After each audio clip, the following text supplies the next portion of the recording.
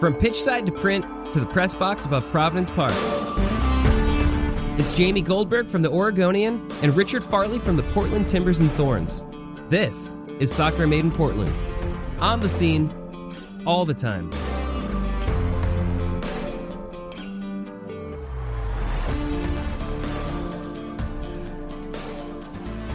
Without any further ado, Jamie Goldberg, take it over. I should hold the microphone up here, though. Like, I don't know what to do with this. Well, yeah, welcome to, this is our second attempt at live recording Soccer Made in Portland here at Civic Tap Room, obviously. This is a little bit different. We recorded more about Timbers and Thorns earlier today, but this is all about talking to John, talking about what it was like to be in Russia, being the voice of the World Cup for fans here in America. And so... Let's switch to this one so I can actually look. Okay. I'm going to switch it to you because I can actually look this way. So I wanted to start just by asking you, John, now that you've come back, you've had a little bit of time, not much, to regroup from this experience. I mean, have you had time to really reflect about what this meant for you? In bits and pieces, yeah. I mean, I think, listen, this is something that my first memory is the 94 World Cup because I was a little bit too young for 90. And so every 4 years is sort of this mile marker, I think, for all of us to see how our fandom has grown, how soccer has grown. I remember in 2002, I would be up because the late game would kick off at 4:30 a.m. on the West Coast, and I'd be up and watching that. And then I was in my junior year of high school. I'd go to school, and there was nobody that was paying any attention to it. And I felt I was the only person in the world watching this World Cup, and it was really frustrating. And then in 2006, as the U.S. is about to kick off against Czech Republic, both of the bars on the edge of campus of the University of Oregon are like overflowing, and I'm stunned. And in 2010, we hosted a bunch of viewing parties around the city. And if people remember Pioneer Courthouse Square, we hosted a big party for the final. It was packed. And I was like, oh, my God, this is crazy. And in 2014, I was working for NBC. And so I wasn't involved in the World Cup, but I was doing radio interviews in, like, Statesville, North Carolina, because everyone I felt was really into it. And so you've had these mile markers come up. So for me to be at a World Cup and to be enjoying this, it was surreal. It's still sort of surreal. I was looking back tonight before I came down, like at my notes and the tickets, because you get a ticket for every game because they assign you a seat in the stadium technically.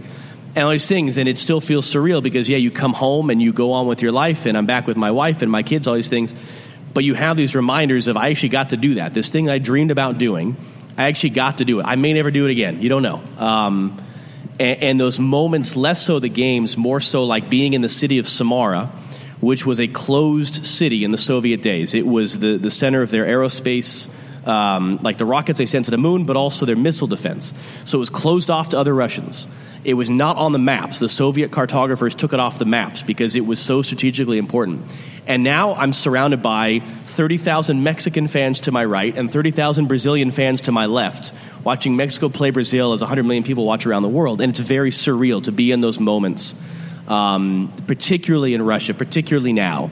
And the way that it felt like the whole world had descended upon it, and I got to play this little part and enjoy it. So those are the things I think that I take away that I will always have with me, those little snapshots of, like, this is a really unique moment in time, in sports, in politics, whatever, that we're all sort of here having this wild party in Russia, and then the day after, the whole country clears out, and it's like back to normal for them and back to normal for us. So that's my long-winded summation of sort of how I'm still, I think, processing that I got to do what I got to do.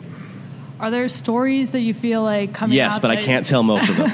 Well, what can you tell us? We want to hear story time with John Strong. A lot of it is, so we had a running joke that Stu Holden's Instagram feed was our passive-aggressive way of complaining to our bosses about the travel. But it was amazing. I mean, I called 3 of those games without having slept at all the night before because it would be a 9 p.m. kickoff, and the game would finish. You'd be on a 2 a.m. flight, so you just go to the airport, and you'd connect through Moscow. We spent more than 24 hours on layovers in Moscow's 3 different airports. So anything you want to know about Russian airlines or airports, let me know. And maybe you sort of pass out on the airplane for a bit. Maybe you nap at the hotel, and you go on to the next game, and you go do it. Like, those are the types of things that were quite amazing to get to experience. And yeah, those times when you're so tired, like Poland, Colombia, second half, my eyes couldn't really focus. I was so tired. I was having a hard time. And you're a mile away from the field at these games. You're third from the top row of the stadium.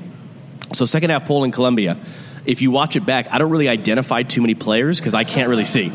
I'm just like, hey, Colombia's up 3-0, all right. So that was kind of fun. Again, those moments where you're sort of walking around. We had a fun one. Some of these mob scenes outside the stadiums. The Russia-Croatia quarterfinal. It was getting a little bit rowdy afterwards. I mean, the Russians were sort of the sort of muscular nationalism that exists in Russia and really came out during this World Cup. And then Croatia beats them in penalty. So it was a little bit, had it not been in Sochi, which is basically Vegas crossed with South Beach, I think it could have turned sideways a little bit. But it was a little bit tense, and we had 2 ex-Russian military security guys with us. And so they were super on edge. And they were sort of navigating through the crowd, trying to get to the next place. And all of a sudden, a woman comes running up to Stu Holden. And Alex, our one guy, steps in between, and he's like, okay, now it's going down. It was Stu's mom. And she was just there, to hug him. But he was, totally thought that, this is when the riot starts. And we were at arm's length from Moscow, but we'd come into Moscow and be around, our studio crew, and they would be living this weird Groundhog's Day existence of every day showing up, going to the studio, doing this thing. And then they would sort of ask us, where have you been? What cities have you been? Trying to understand our existence at the same time. Those types of things were fun because I think you also end up inevitably, you're in a bubble. I'm not seeing much of the reaction here. Some of that's deliberate. We're not really seeing much of the conversation here. And yet you will call a game and you'll sort of step away from it. Brazil-Belgium was one where we sort of just sat there in the van afterwards man, that was really cool. That was a really fun game. And so those little moments, Stu and I especially, and we've become such good friends. Eric, who's my friend since middle school, who's my stats and research assistant, he comes with me every summer in these tournaments. My producer, Shaw, I've had since 2012. It was just the 4 of us basically traveling, and just those moments where you sit there. And listen, when you work in American soccer, you're used to sort of slogging some unglamorous things. I've done, some unglamorous games in these different scenarios, an example of which on the TV right now. And so to be in this moment where it's the people that are listening to this afterwards be like, what's he talking about? To be in this moment where it's okay, you've hit the big time, and we're sort of looking around just this is so cool. And even during national anthems, I would get her and my kids on FaceTime and just show my son the stadium. And we'd sort of look at each other man, this is really cool that we're here. So I think those are the types of things you soak in because, again, you can't assume you're ever going to get to do it again. It's never going to be quite like that. Qatar will be an entirely different experience, assuming it's in Qatar, than Russia was. The white whale for all of us now is 2026 in the U.S., but those little moments, like I say, where you're just at the intersection of all these different things, okay, this is a unique moment in all of our lives, and let's really soak it in and enjoy it, while also not getting so caught up in it that, I space out for 5 minutes and the game's going on. I haven't called anything, So first, if anybody does have any questions, you don't want to come up here, feel free to just stand up, ask your questions. We'll repeat it for podcast sake. You don't have to come all the way up here and use the mic. It's only a 6-foot cord. But Comrade Strong, привет. Welcome back to country. Spasiba. I want to know, how should we know... Stu, by the way, any Russian swear word that exists, Stu Holden knows. Of course. And he learned some last year, the Confederations Cup. He learned better ones this year. And he would do that. He reminded me, and I said, of my 4-year-old son, who will just insert the word diapers into a sentence and laugh. That's what Stu would do. And so we would be sitting in a van driving, and you'd have a driver who doesn't speak any English. And Stu would just blurt out a string of swear words, and the driver's giggling to himself as he's driving down the highway. So that was also sort of part of our experience. No, you're giving people a good insight into men's national team culture. That is the perfect... Especially with Stu Holden involved. Stu does a great Bob Bradley impression. And he tells the story of the final day of the 2010 World Cup. And they were leaving South Africa. And they had stayed at this sort of resort/military compound in South Africa. And all of the people that work at the hotel have a human tunnel they formed between the entrance of the hotel and the bus. And they're sort of applauding as the players politely come through. Well, the Stu does laps back and forth giving high fives to people. And he gets on the bus, and I won't do Stu's impression of Bob, but basically Bob says, Stu, I don't understand you at all, but I get a little bit of why you're important to this team. So that is sort of Stu Holden in a nutshell of what a goofball he is, but incredibly vital to everything we do. Well, it's pretty clear that Stu Holden is a compromised Russian agent at this point. So I wanted to ask, you're back in our country. How can we trust you? But they're listening. How can we trust you? But they're listening. Yeah. Okay. Are you mic'd up right now? How tall is Vladimir Putin? Because that was the, the danger is this versions of the story I would like to tell versus the versions of the story that this is going to be going out to the world that I'm sort of trying to decide. You're pretty much our next president at this point. What I will say is this, that so one of the differences between calling a World Cup game and calling an MLS game, we don't at Fox control the pictures. The camera shots you see, the replays, all that stuff, that's a world feed. That goes to everyone in the world. You're not allowed to touch it. And so there are things that will pop up there you wouldn't necessarily put on by our choice. Shots of women in the stands, weird cutaways to random people in the VIP box. And there were times like they're cutting to the politicians and things like that. And it's like, just because anything you do say, you're leaving out a bunch of other stuff. And it's like, I would rather just ignore it and leave it alone, except that there would also be, other people involved in the conversation at HQ who are like, so we reached a compromise where, okay, next time these dudes come up, this was in the final, you have to acknowledge who they are. I'm like, all right, fine. So they come up, and it's Macron, and it's Putin, and it's who was the other one that was there? There was a third person who was there. Oh, it was Infantino. So Stu's, though, finishing his point, and by the time Stu finishes his point, I'm going to launch into my now, like saying, and then Mbappe scores, and I'm like, well, okay, that's not my problem then. I can't control that. I tried. But yeah, those times where it's like they cut away and you read the story, and there were criticisms of Croatia's prime minister and the way, not necessarily she, but the way previous Croatian politicians have used the national team sort of for their own propaganda purposes. And there's all these more complicated things, and yet, do I really want to dive into, a brief summation of Croatian political history in the 80th minute of the quarterfinal with Russia? So you're sort of finding, whereas if I just stay silent and pretend like it's not happening, it makes it a little bit easier. I don't know that you actually had a question you were going to ask or what, but I just sort of went off on a rant. I just wanted to accuse you of being a double agent. That's fine. That's about fine. it. I get that. Jamie's about to ask another question. If you guys have questions while she's asking that, just kind of raise your hand a little bit, and then I'll throw it to you afterwards. Oh, okay. Over here first. You can come get the mic. You can yell. I've got a really important question. Wait, what's your name? My name is Jarrett. Hello. Okay. Are you a double agent? I am. Okay. Oh, shoot. Is that how you normally do these podcasts, by the way? Is that Zdravia. like you're sussing out the threats to our country or something? Sorry, my bad. Anyway, this is probably the most important question I can ask you. I'm really excited now. I know. You've been traveling a lot. You've been to multiple Russian cities. You've probably eaten a lot of their food. Kachka. How do you compare kachka with the Russian food you actually ate in Russia? Like I said, important questions. Yeah. No, So wait, what is kachka? You don't know. Ooh. You need to eat there. So the one thing, so we were there last year for Confederations Cup, and Maria Kamonaya, who works for, it's called Match TV. It's sort of their cable sports channel in Russia. So she was working for us these two tournaments.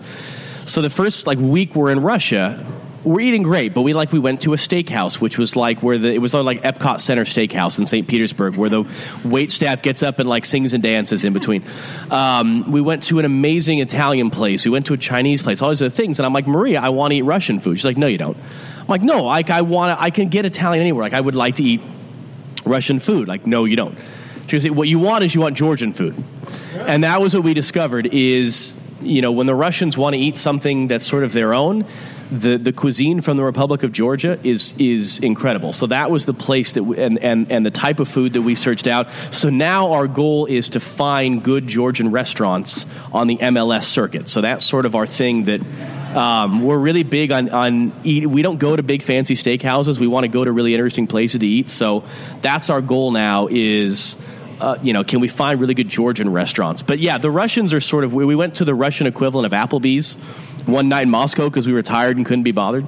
But yeah, it's and I think it delves into the way that they view their own history and their own past and some of those things, and the way I think that the younger generation wants to just break entirely from the Soviet days and be sort of all these other things. But it is sort of a strange thing that it's don't eat Russian food. I'm like, you're Russian. What do you mean? So didn't answer your question at all, but that was my food related anecdote to share.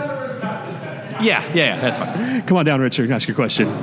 So I'm Richard. My question not related to Russia. But I assume that Fox is going to do the Women's World Cup in France. Of course, yeah. Year, and you'll be there, I presume. We have the rights through, I think it's 3 women's tournaments and 3 men's tournaments, so through 2026, I think, yeah. Can you give us any insight into why Fox is not doing NWSL, or if Fox might do NWSL, or how that all went? No, I think it's a fair question. Because we didn't. Was this the second or the third year they did the Tournament of Nations? I think it was the second year. Second year they did it, yes. So we did it this year. ESPN did it last year. We did NWSL the first season, and then I think it was more to do that Lifetime came in with a really, So it's a push-pull. I mean, and I've asked the question as well. Like, we have the men's and the women's rights to the UEFA Champions League are sold separately. So it's not like because we don't have them anymore. The men's UEFA Champions League rights, like we have the women's tournament, because, when we were in Cardiff last year, I'm like, it'd be great to do the women's, I went to the women's final in London as well. So those are very fair questions. I don't have the answers to them necessarily, but it is something that absolutely I look at it as, I can dive off into a 30-minute conversation here about NWSL women's soccer.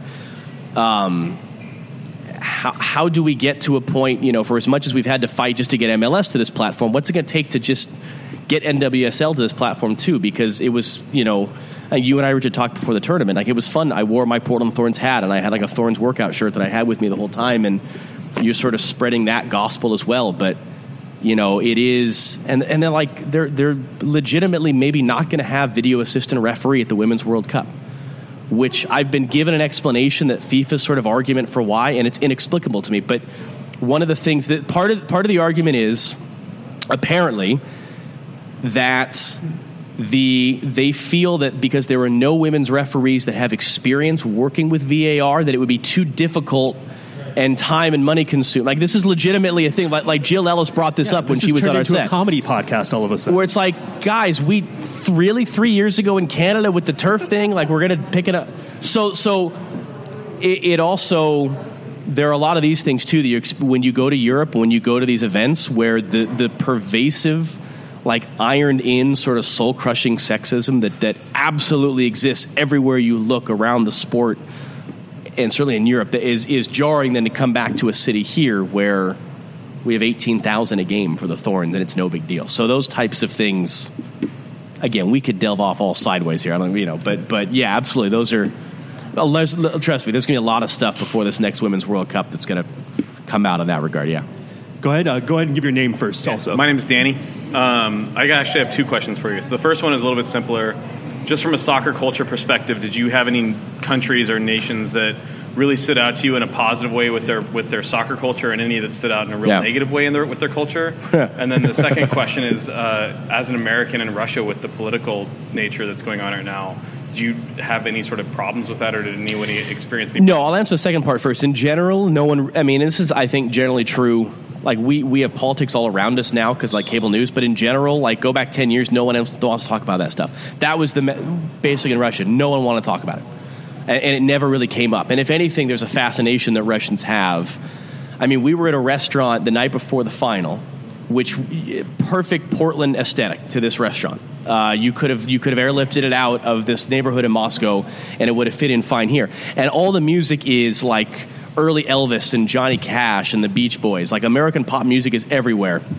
Russia Channel 1, this is their, like, primary state-owned TV channel, which was airing the Russia games and some other of these World Cup games. They were advertising throughout the World Cup. They were doing a 4-day marathon of the Jason Bourne series around, like, starting the 1st of July. And it's like, but the Russians are the bad guy in the one. Okay. There's a fascination with America. There's an appreciation of America, American pop culture, whatever else sort of soft power stuff I'm not going to get into here. American pop culture is still king, unquestionably. And that was sort of interesting to see that part of it. The other part of it, so soccer cultures, the ones that stood out in sort of the roughest way quickest way to say it was Latin America. Mexican fans everywhere, Brazilian fans everywhere, Peruvian fans everywhere, Colombians everywhere, to the point that we damn near missed our flight after the Poland-Colombia game because the airport was flooded. Brazilians selling national team shirts out of a duffel bag. I'm sure they were totally legit at the airport in Moscow the morning of the Brazil-Switzerland game. That stood out. I mean, that was incredible. And this is on the other side of the globe. And some of it was stories of people that had worked odd jobs and like driven their way over a period of 2 years to the World Cup. Others, it was just, we got into an elevator in Kazan, and a guy in a Colombia shirt is talking, to his family, and he gets in the elevator, turns around, sees Stu, and starts speaking to Stu in perfectly unaccented English. He's like, yeah, I'm from Santa Monica. My family's Colombian, though, so we come to the World Cup. So that stood out more than anything else. The Europeans were sort of slower to show up. I think the difference is that for them, a lot of them wait. Like the English fans were waiting to see. The French fans were waiting to see, and they could just pop over for the weekend. Whereas, again, the Latin American countries, for lack of a better way to phrase it, they were there in numbers. And if anything, it dissipated some in the knockout round because I think everyone's basically put all their money and time, energy, and effort into the group stage because you know that in December and you're there. And then it was like, well, shoot, sweetie, we just made the round of 16. Do we have any more vacation time we can make this work? So that really stood out. And the atmospheres in those games that we did, like I said, the second half Poland, Colombia, when the Colombians were up 3-0, they were going ballistic. That was incredible. We didn't do a Peru game. We saw Peruvians everywhere. The Brazilians that were there, like I said, the Mexican fans who were everywhere, they took over Moscow the day of the game with Germany. That type of stuff was really cool. And then seeing, we saw a little bit last year, the Russians are funny. They have a really hardcore cynicism about their team. And they popped through a little bit of the Confederations Cup last year, but they basically spent the ensuing 11 months just so sour on their team. And I told this story during the Russia-Croatia quarterfinal. On this Russia Channel 1, there's a nightly, it's a knockoff of Jimmy Fallon or Jimmy Kimmel. Like, the guy looks like Jimmy Kimmel. It's an American late-night talk show. And this dude grew a mustache mocking Stanislav Cherchesov, the Russian manager, a month before. He was like making fun of the guy, like in sort of this mock support. And then all of a sudden, they destroy Saudi Arabia. And then Salah was sort of at half pace because of a shoulder injury, and they beat Egypt. We were crawling through a sea of humanity on the streets of St. Petersburg trying to get back to our hotel after that win over Egypt. And the entire country went ballistic about this. And so now you're seeing people wearing these mustaches. And they're playing music videos on Russia Channel 1 with, like, all these entertainers, like, wearing fake mustaches. And we were in Samara, again, this weird closed city, and they beat Spain the night before we were doing Brazil-Mexico. They beat Spain in the shootout in the round of 16. The streets are flooded with people that have come out. And it's this very strange thing of where they are very honest that they know their team isn't very good, but they were loving so much, and similarities you perhaps could draw with how we look at our national soccer team, because is soccer really the most popular sport in Russia? Is it much more about foreign soccer than their own domestic league? Those types of things. But the way the country all came around, it was actually pretty interesting to see. And there's a street behind our hotel, Nikolskaya Street, I think. I'm badly mispronouncing it. It's been around forever. It's basically a pedestrian-only street. It's got shops. It's got restaurants, part of the old market that was in Moscow many, many, many years ago. And every single night it would turn into a sea of people, to the point that the Russians sort of panicked and they had to set up security checkpoints at either side and close off certain entrances to the street because there were so many people and they were worried about, terrorist attack or something like that. But you could be at 3 a.m. I could open the windows to my hotel room and hear chants of Rossiya, Rossiya, and you hear the Argentinian fans singing, and you hear the Mexican fans singing, the Croatian fans singing, and it was like this weird little melting pot of the world. So those are the types of things where, given the opportunity to go to a World Cup, I cannot advise more that you go, because you do. You get the entire world and its soccer culture distilled into one small place, and it's really quite incredible to see that in person. Spencer Raymond, everybody, who took over for me as the voice of the Lake Oswego Lakers when we were in high school. And then had an illustrious radio career in Portland, which is now finished. But, John, you and me were talking about pool video earlier when you walked in. What's some of the magic of TV that someone watching at home may have no idea about? And how does calling games in an international setting of the World Cup differ from, like, the game you did Saturday on? Very, very, very, very different. Calling a game in a World Cup couldn't be more different from calling an MLS game. So, again, that's part of the difference. When we do an MLS game, I might have a great story on Diego Valeri. And so I'll say to my producer and director, next chance we get, can we get a shot of Valeri? So on a goal kick, close-up shot of Valeri, and I can launch into the story. We don't control the picture, so I can't necessarily dive. I for 3 games sat on this really cool stuff about Luka Modric and his life and his background, and he was a war refugee as a child, and his grandfather was sort of murdered by a kill squad when the War of Independence was breaking out. He was named after his grandfather, all this good stuff. I couldn't get it in because at no point are they really going to a shot of Luka Modric in a moment that works for me to dive into this story. So that's sort of a challenge. The other thing of it is your view at home during the World Cup on your couch in front of your HD TV was infinitely better than my view in any of these stadiums. As I said, they basically, because you've got, I think there were 180 different individual broadcasters at the final, radio and TV combined from around the world. And so they take a big section of the stands and they build desks in. And so I'm sort of jammed in shoulder to shoulder. I've got a small workspace about this far in front of me. I got Eric here. I got Stu here. We've got maybe Chilean television behind us, Japanese TV in front of us. I mean, you're all sort of jammed in.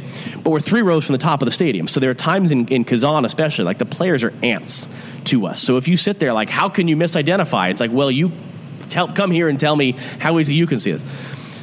So that type of stuff is different. There's no access to players. There's no access to coaches. We were able to use our connections we have. We got Roberto Martinez on the phone for 10 minutes the night before Belgium's semifinal. We got Andre Kramaric to basically email us back responses to some questions before the final. But outside of that, you're passengers in the whole thing. We did have a really good source within the Mexican locker room, basically. So we were getting some good stuff from them. But outside of that, you parachute in, haven't slept, 4th game in 5 days, and it's like, okay, Egypt, here's your lineup, and you just sort of go. And it's fun, but it's not quite the same as when we do an MLS game where you can really feel like you're part of it. You get time with the coaches and players. You have a much better view. You can control those pictures. It is a different experience in that regard. It's harder in some ways too, because if the lineups are late and coming out and you're about to go on camera and you need to respond, we're sort of looking over our shoulder at the monitor like, are they going to put the lineups out? So those types of things are definitely very, very different than what we get to do here. But it's fun. It's good. So Jamie has a bunch of questions that we're going to get throughout the night, and she'll go. He has one more now, too. But then we'll go here next. Okay. He's forgotten to ask one, and anybody else just signal me now, and I'll get you in the queue. So this is Jared again. Hello. Just wondering, due to the fact that, obviously there's a major, this is an actual soccer question, by the way, due to the difference of the broadcast and what you do, and you've obviously worked a World Cup, which is incredible, and you've done a lot of MLS stuff, but you also do a lot of TV work as well. I'm sure a lot of people, myself included, would absolutely be interested in knowing about the difference between just in general, not just a World Cup broadcast with an MLS broadcast, but maybe what you do for some of the other major games as well, and kind of what your preparation and your, just kind of how it all works from maybe when you're in person in an MLS game to maybe doing something. Well, and that's the thing. So the prep is very different in that regard, because I will go on a lot deeper dive in MLS. There's a lot more information you have access to. You get direct access to players and coaches. I feel much more responsibility to get into stories and really let you know who these players are. It's also, and again, this sort of treads on an electric third rail as we discuss MLS compared to other leagues. The pace of a lot of MLS games is slightly slower. There's more time to get this stuff in. Now, this is changing. I've even noticed this spring, MLS games are a little faster pace now. I've noticed that, and so it's harder to jam this stuff in. You also, again, at a World Cup, we called... How many games did we call? 17 games in 31 days. I prepared for 19 different teams. So you can't go as deep. You just can't. And even then I did way more than I should have. I realized halfway through, here's a bunch of stuff I didn't need to spend this hour on. And it's part of the challenge for me is to fight against the insecurity that I have absolutely had in the past, that I've been better at in general now, to try to show off how much I know. To try to sit there and be like, yes, I might be young, I might be an American, but boy, don't I know a lot about Croatia, you chuckleheads on the internet. And the willingness to not feel like I have to do as much, because otherwise, like that happened last year, Confederations Cup. We parachuted into Germany, Cameroon, which was like the 7th game in 10 days. And I'd done all this Cameroon notes, and it's all blurred in my brain. And I'm like trying to get this. I'm like, it's just too much. So that was one of the things I did really well for this World Cup was I simplified. I did a lot less and just let the game be the game and just call the game. And if I can get in one or two little nuggets or anecdotes, great. And if I can't, that's okay. As my producer Shaw says, you'll never get in trouble for what you don't say. Whereas the more I try to show off how much I know about Real Madrid, inevitably I'm going to stumble over something, and that undermines my process, as opposed to if I just keep it simple and just call the game in stretches. No one's going to... So that was a thing that I learned really well for this tournament, is the ability to downshift. Now, in saying that, I'm very excited. I already started last night. My next MLS game is a week from Sunday, Seattle against Dallas. Yes, boo, Seattle, we know. But I enjoyed, like last night, I put the family to bed, and I went and did like an hour and a half in my office, like deep dive on Dallas. Like I love that stuff, and really going back through, okay, I haven't seen Dallas since last September, and really go, how'd the season end, and the first half of the season, and this. Like I love that stuff. So as much as it's at the World Cup, it's fun to just be jumping around, I also miss being able to really dive in deep and feel like I'm up to my knees on some of these MLS teams and these stories as well. You talked about... Was it a good goal? You reacted behind me here. Okay, it was good. All right.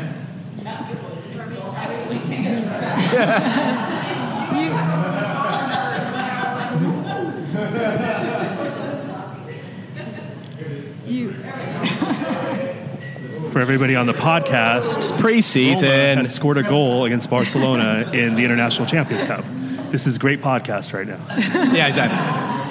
You're talking about a lot of the differences in calling the World Cup and just the atmosphere being there. Now coming back, to potentially getting ready to call MLS games. I mean, how do you feel like you may have grown as a broadcaster and learned from this experience? I think the biggest difference now is it's not an arrogance of like, I called a World Cup, leave me alone, but there is a confidence to where I don't hopefully ever again need to get overly insecure or nervous about. I'm still going to have butterflies. I'm still going to have an edge to me where I try to be as easygoing as possible. I try to be as level-headed as possible. It was something that a couple people in Russia mentioned to me that they noticed from me, is how I really didn't waver too much, too high, too low from any given game. And that's something I've worked on a lot. But I also have an edge to me where I'm not going to be outworked. There's no other broadcaster that can possibly outwork me, outprepare me, any of those things. Like that's something that's always been really important to me. But I also think there's going to be a little of that confidence, whereas 2 years ago when we did MLS Cup, I was a little bit nervous. It was the first time doing it. It was a big deal for me, and I just was a little bit on edge. I wasn't as comfortable. I was calling the World Cup final, and I was like, this is fine. I've done this before. This is cool. And so I think I'm going to have that going forward more than anything else, is just that, okay, I can do this. Like I don't need to worry about... And a big part of it has been leaving at least my Twitter handle, leaving it behind and paying zero attention to what anyone on the internet says about me anymore. I'm in a glorious Zen place. Like it's been so wonderful. And it's not contemptuous for the audience. It's just I'm not going to get anything out of people chirping at me on the internet. And so those types of things have helped me just get to a point where I'm going to enjoy myself and have fun and not worry. And if I make a mistake, okay, and I'll try to not do it again. As opposed to a couple of years ago where I would wrap myself into a pretzel of anxiety and nerves. I was a wreck during Copa America Centenario. The U.S.-Colombia game destroyed my brain. And the whole rest of the tournament, I was a mess. Last year, I was really, by the end of the Gold Cup, I was just mentally gone. Those things were tough for me. And I worked so hard the first half of this year getting to a place where the World Cup, I was going to not do that again. And I didn't, and it was really cool. And so now I can just go into these things I'm doing, let's just have fun and enjoy it. And if people get upset, you can't control that. But we're going to have, that was our big thing we kept saying to ourselves, Stu and I and Eric and Shaw, we're going to enjoy ourselves. We're going to have a good time. And hopefully people have a good time with us, I think a lot of us have been really enamored by your meteoric rise from... 2 excellent words in that sentence, by the way. Well done. Thank you. Being a kid in the Timbers Army, watching USL Timbers to the point of calling a World Cup final, what sort of advice would you give to the kids at the John Strong, American Soccer Commentary Development Academy. Don't take my job. I still got to put 2 kids through college here, like easy. I think the biggest thing I always is it's that thing. Listen, there's a million things that are out of your control.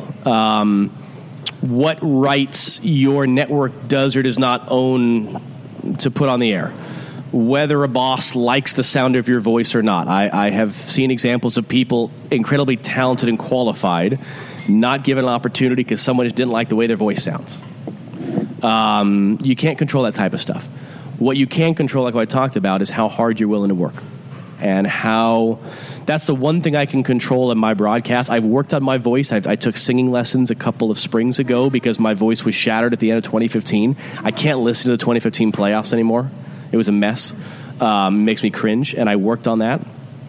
But the thing that I can control, exactly that, is no one's going to be more prepared than me. No one's going to be more ready to tell the stories, to have the right thing, but also the willingness to not say it. I don't need to fill up something that at NBC they really worked with me a lot on. Don't fill the 90 minutes with stuff. It's great. You got 5 wonderful stats. Give us 1. That type of thing, and being willing to pull back on that.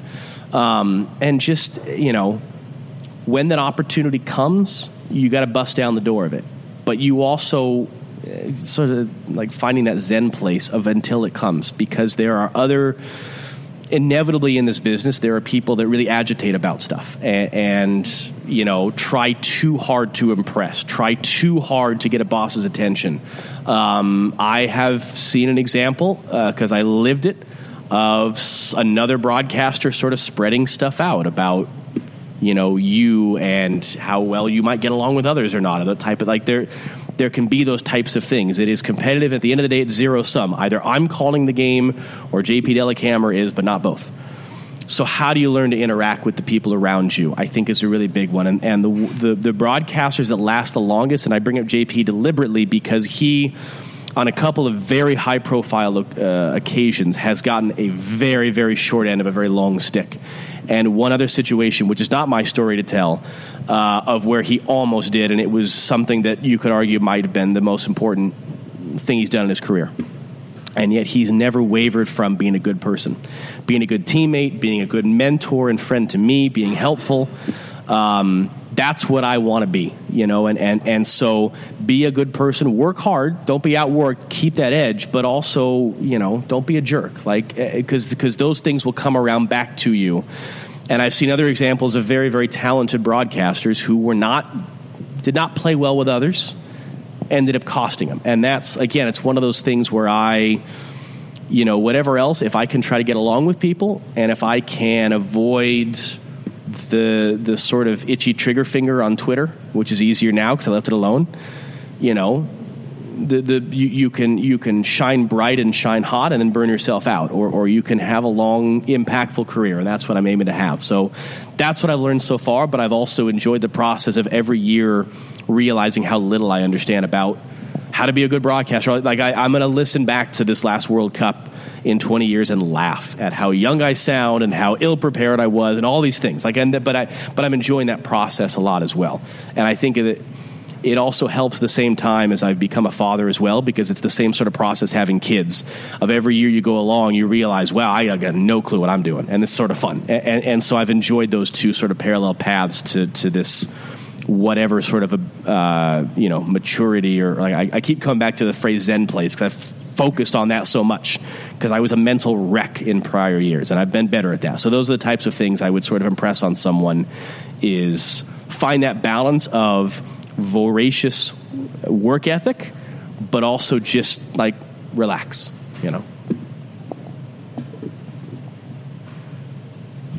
Nothing hard hitting. I am listening. I'm just refilling my water, but I am listening. You should. I don't want you to think that me turning my back to you. Well, I'm not going to give you anything but fluff, because you've said a lot already. Am I over talking? Is that what you're saying? No. I'm saying you've said a lot already. Sometimes me. Okay, all right. And your time there, but just I'll keep it brief. 2 quick questions. What was your favorite city or stadium when you were there? Something that surprised you or you weren't expecting? And the second would be, with the U.S. not being in the World Cup and you not being a double agent. That we know of. Who are you rooting for? Like, who'd you have in your bracket? I deliberately didn't do a bracket for 2 reasons. 3 reasons, I will say. Number one, the danger is if I do predictions and they keep becoming wrong, that's damaging my own credibility. Number 2, if I'm putting predictions out and then it's like, well, wait, so you're rooting for this one thing to happen? And that's something I read a great piece in the spring. It was on The Ringer about how sort of play-by-play announcers are the last newsmen on earth. Like what, Peter Jennings and Tom Brokaw sort of used to be, where the sort of the voice of God, you're above the fray. That's what a top-level play-by-play announcer sort of can be. And I like attaining to that. But I've also really embraced the idea of not knowing what's going to happen. MLS has taught me that. Theoretically, I go into an MLS game as the most informed person in the world. I know injuries, tactics, lineups, all these things about both teams that no one else has that combined information, and I've stopped pretending like I'm going to have any clue what's going to happen in this game, and it's brilliant. And I've enjoyed that process as well. Just have a blank slate completely and just enjoy what's going to happen, enjoy the ride. I mean, Croatia, Russia, Belgium to a certain extent. There's some revisionist history you can put in of like, I knew Belgium was going to be good. It's like, okay. Those types of things were really fun, and just enjoying that ride. So I've enjoyed that process. We root for good games. We root for upsets. We root for surprises. We root for situations where, when I come into an MLS game, I want the teams to either be really good or really bad. I want you either win your next 3 or lose your next 3 because I want you to be interesting. If you're on one of those stretches where it's like they've won 2 and drawn 2 and lost 2 and last 6, and you're like, okay. Same as it ever was. Wasn't that the banner in 2015? As far as stadiums that we enjoyed, I can tell you, Rostov should not have been hosting World Cup games. Rostov was rough. Spartak Stadium in Moscow was really cool. So it's a bigger version of Red Bull Arena, which is one of the best buildings in MLS, bar none. What was cool, so it was the opposite of the other stadiums. We were all down front. So I was like 4 rows from the field. It was our broadcast position, which is sort of tough. You're almost too close. But that was really fun for the Argentina-Iceland because you feel like you're at arm's length from this sort of crazy thing of like, and the fact that was one of the 3 games I had not slept the night before. So maybe that explains why I would say something as ludicrous as Iceland beats Argentina 1-1. But we had seen so much of it last year. That was the nice thing, having been there the year before, so there weren't surprises. There were a lot of people, it took them a week or 2 to adjust to Russia.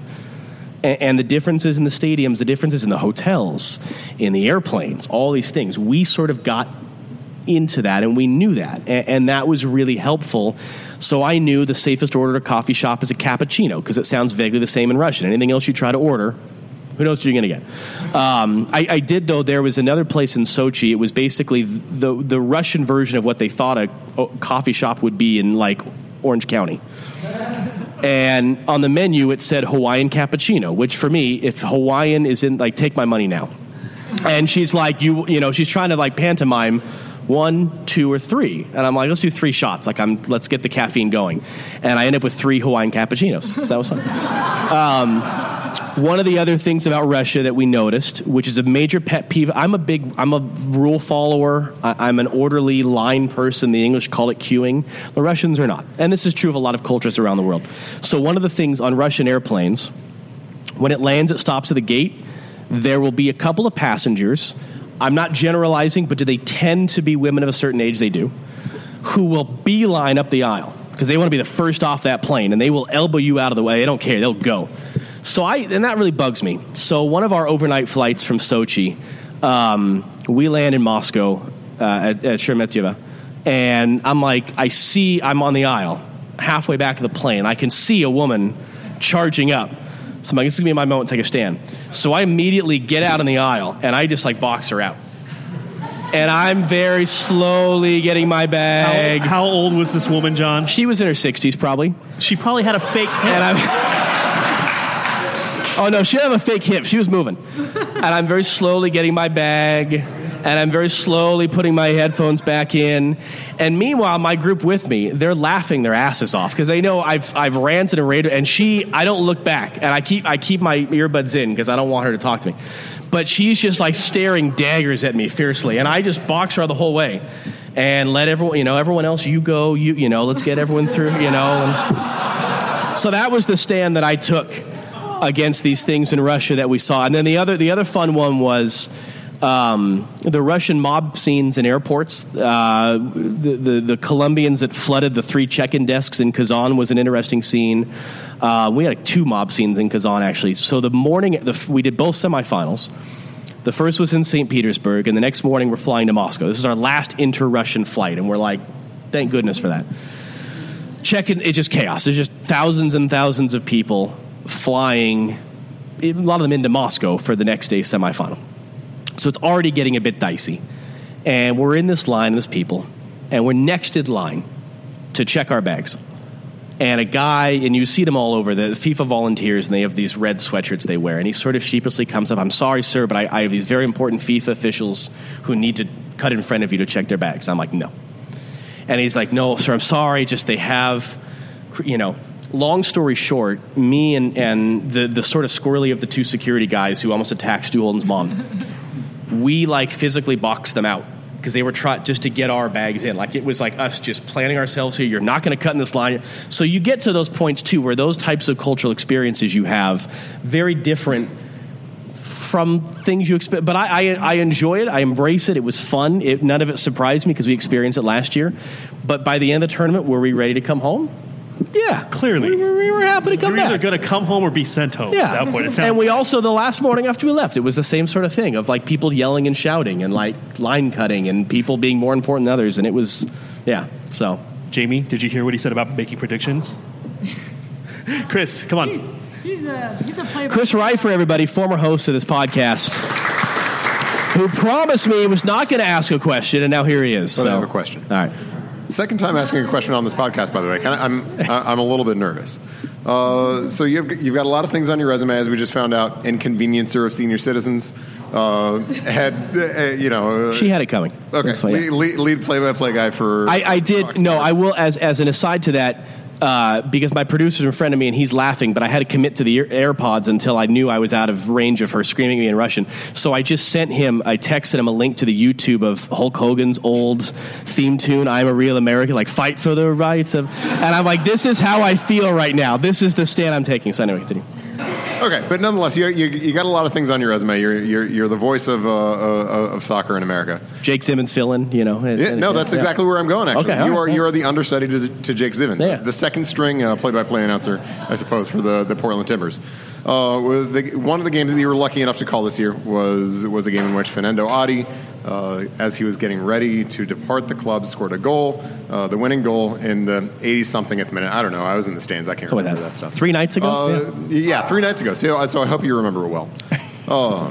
In all of your time calling not only sort of games more broadly, but also Timbers games, because you've called an awful lot of those over the course of the years. Where does that moment rank? I mean, where does that sort of slot in as a moment that you've experienced in the booth calling a Timbers game? So that was an interesting one. So the backstory to this, the Timbers game Saturday, they pushed the kickoff later. ESPN could no longer air the game because they were locked into a slot between ICC games.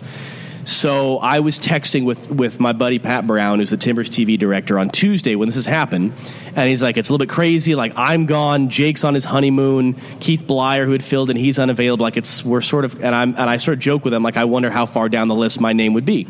And then long story short, I end up, I was going to come with my wife anyway, and then it was do you want to call the game? I'm like, okay, sure.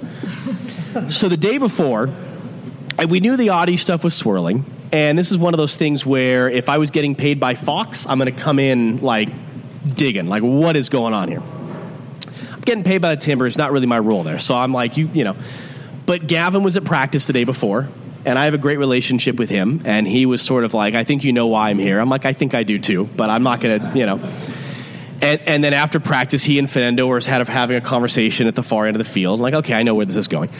But we get to the stadium, and it's, there's going to be an announcement close to kickoff. It's going to be his last game, but he is going to play, which is incredibly unique, by the way. I mean, that never happens where a player has agreed a deal to go somewhere else, is even on the verge of a deal somewhere else, and plays in that game. Very, very unique. But it was a very deliberate thing, and I ended up sort of in a conversation with Merritt Paulson and Chris Metz, who's the director of communications for the Timbers, of where was, Merritt saying, he has earned a send-off here and a real opportunity. I'm okay, that's kind of cool. So, and I told Jamie we were waiting on her to break the story so we could talk about it on the air, and I'm furiously refreshing my Twitter feed before we're going to tape our open. Like, Jamie, let's go. We got it. Same with us. We're going, when is she going to actually tweet this? And I know there were other people in the conversation who were like, okay, he's not dying. He's not retiring. He's being traded. And I said in the postgame, it is maybe not unique to Portland, but it's something special about Portland that Timbers fans don't just show up at the stadium to root for their team. They develop an emotional attachment to their players. It's wonderful. It's part of what makes this city and the fan base so amazing. And so that's not something you would necessarily. Had he been being traded by the Columbus Crew, I don't think you have that same sort of a thing. And then, he comes on. If as I told Jamie as well, I was in no way prepared to return to call a game. Like, the game kicks off, I'm like, my voice is not ready, my brain is not ready, so here we go. So had I been, in a different scenario, I might have called it different, In the end, I just sort of kept it simple and stayed out of the way and just let the pictures, and the pictures were amazing. And it was Jeff Curtin, who's the Trailblazers TV director. He was directing for us.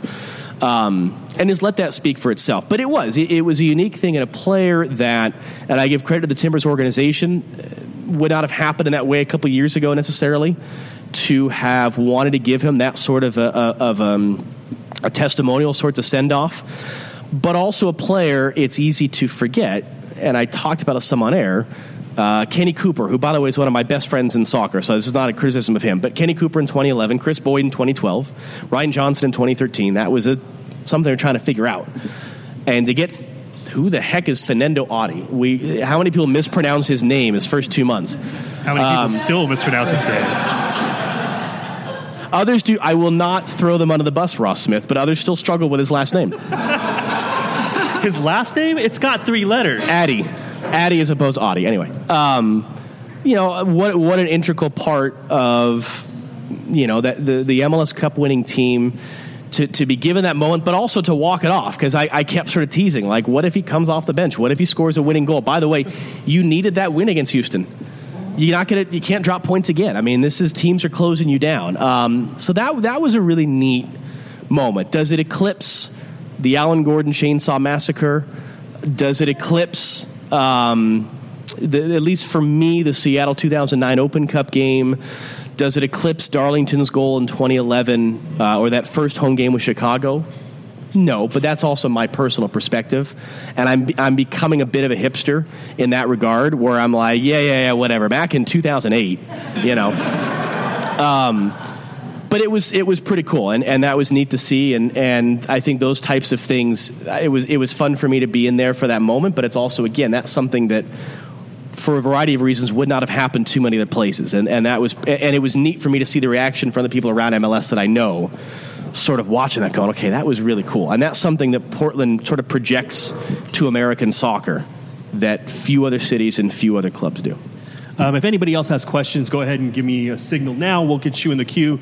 John, I have a question from my own personal experience. I worked for Fox for 2 years, ran their website. Sorry. Yeah, well, that's what I wanted to ask you, because you do know that Fox is a target by a lot of people. What? Yeah, it is? I don't know if you're. What do you mean? Well, you said you're off. Everyone Twitter, loves us. I wanted to let you know. But come on. I definitely had to handle it while I was there. How do you deal with the criticism of Fox, and how do you separate that from the kind of day-to-day, not necessarily the work, but the environment? Because you do get to see the people there. You do know that they're not, these crazy people that they're made out to be, but you still hear the criticism from around the room. Yeah. How do you separate the two? In a couple different ways. I think Alexi Lawless as an individual is a good example. Alexi is a polarizing figure. He knows exactly what he is doing. He is a judo master on social media.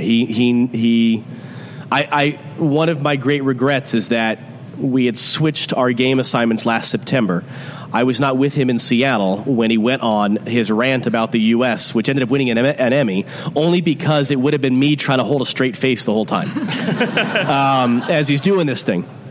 And instead I was flying back from Atlanta, seeing social media go ballistic, and I'm texting one of our producers, Ryan, who's living in Seattle, going, what did he say? What did he say? What did he say? But Alexi couldn't be a better person, and he couldn't be a harder worker. He couldn't be a better teammate. He couldn't be more friendly to people who say nasty things to him or who say nice things to him. And that's what you realize, that our group at Fox, so many of whom might be polarizing, we at Fox take pride in doing things a different way.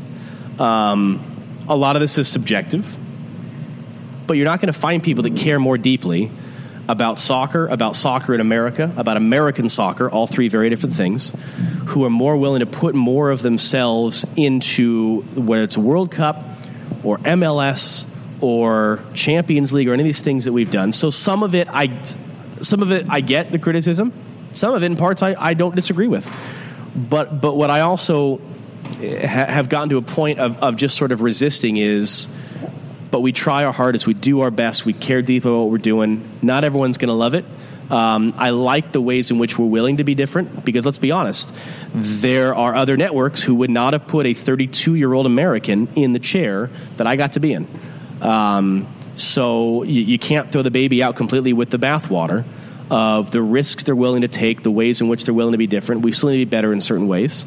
We learned a lot from this World Cup experience that will be better for in Qatar and going forward. But there are so many of us, and it's a bummer to lose the Champions League because there's a lot of people that put a lot of themselves for years and years and years into the Champions League and the Europa League.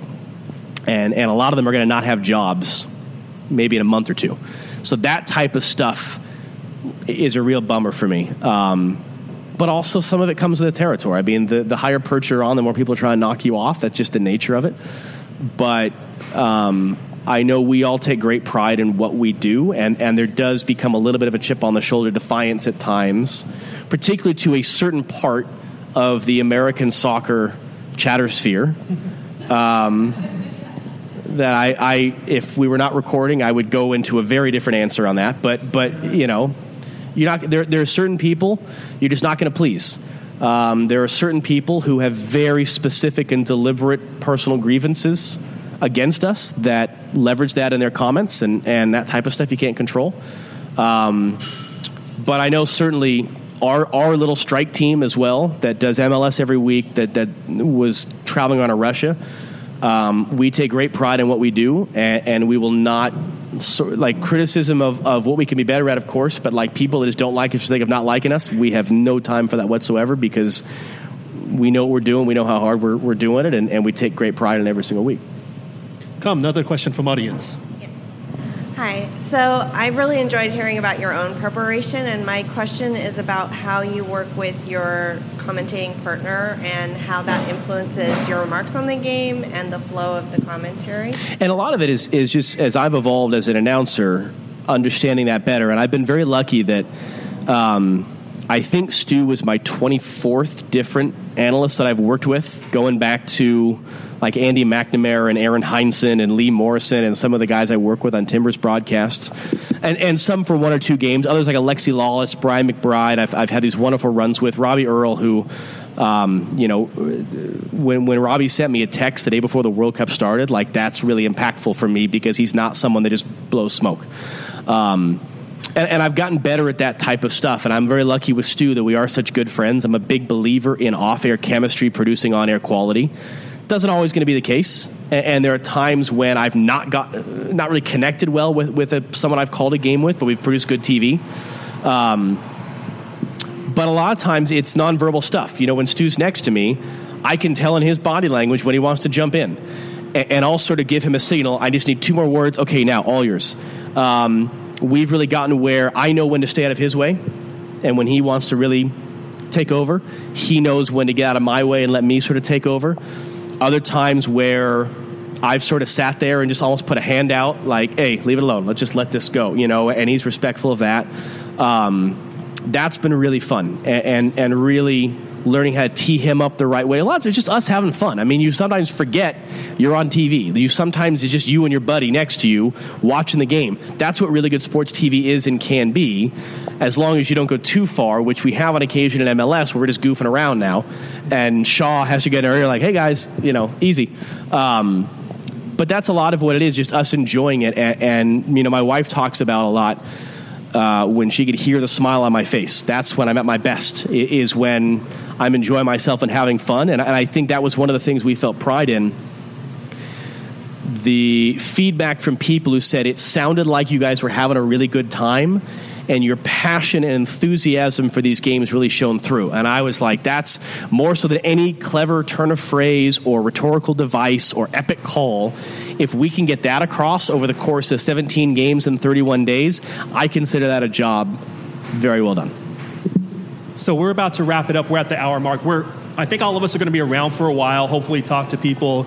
You guys can ask questions of the legend, Chris Riffer, over there. You guys can pepper. Wait, is it Riffer or Rifer? It is okay. Riffer. It used to be Rifer. I've been mispronouncing your name for years, Chris. Yeah, it used to be Rifer, and then he stopped doing the show. Okay. So he got demoted to Riffer. You can ask questions of future Pulitzer winner Jamie Goldberg, and we'll all be around. But I wanted to give the last question to Jamie, and then also thank you, everybody, for coming out. Thank you, because I was sort of worried. Normally, I don't play to an audience, and I show up for this, and there's like 3 people here, and 2 of them are just having a drink, and it's like, well, that's an ego come down. So I appreciate it. Thank you. I think just before we go, to kind of look ahead, there's a World Cup next year. Not just in 4 years. For you, what are you most excited about looking ahead to the Women's World Cup? Well, specific to the Women's World Cup, I don't know if I'm actually going to be there, because the problem is the Gold Cup is at the exact same time, and I have tended to lead our coverage of the men's national team, and JP has tended to lead our coverage of the women's national team. So I think I think that whole sort of dynamic next summer is being worked through. Because and there's Copa America, there's a lot of things going on at the same time. So I don't know yet where I'm going to be or what my role is going to be. I'd sort of promised my wife a French vacation, and now it's like, all right, I'm going to be in Minneapolis for the Gold Cup. Whoops.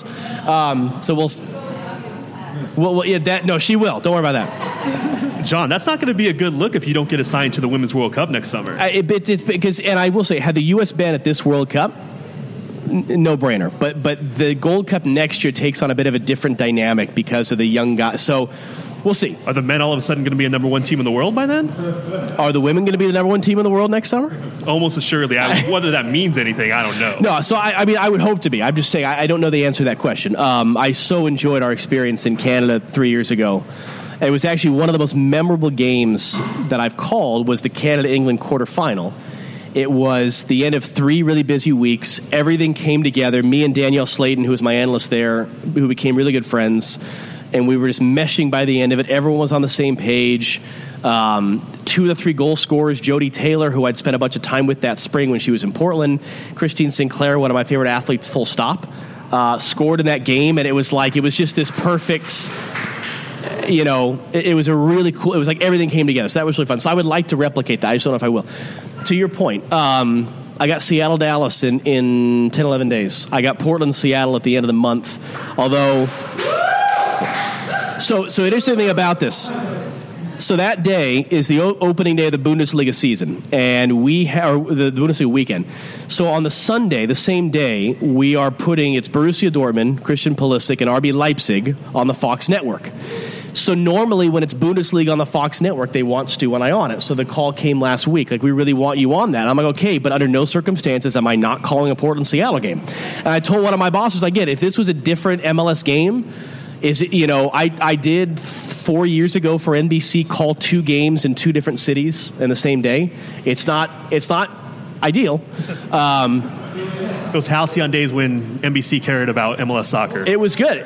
But so point being, I was like, but you have to understand, I care very deeply about Portland and Seattle, so I'm not doing that one. So either you guys are comfortable with this, or we can sort of dig in here a little bit. And so suffice to say, I booked a flight earlier today. We'll do the Bundesliga game in LA. We'll sprint to LAX. We'll fly here. We land at 3:30 in the afternoon, 6:30 kickoff. We'll sprint in. It'll be fun. Listen, we got U.S.-Brazil in September. U.S. men against Brazil is going to be a lot of fun in New York. We got a couple fun U.S. men's friendlies. We have MLS Cup this year. I'm looking forward to that so much. I love the MLS playoffs. I love the MLS fall. I love getting to do MLS Cup. I will probably tomorrow be booking 36 hours after MLS Cup ends a flight with my wife and I and 2 of our best friends to Maui, and you can leave me alone. I was asked last year. We had done the Champions League final in Cardiff. We'd done U.S.-Mexico, which is like a bucket list thing at the Azteca.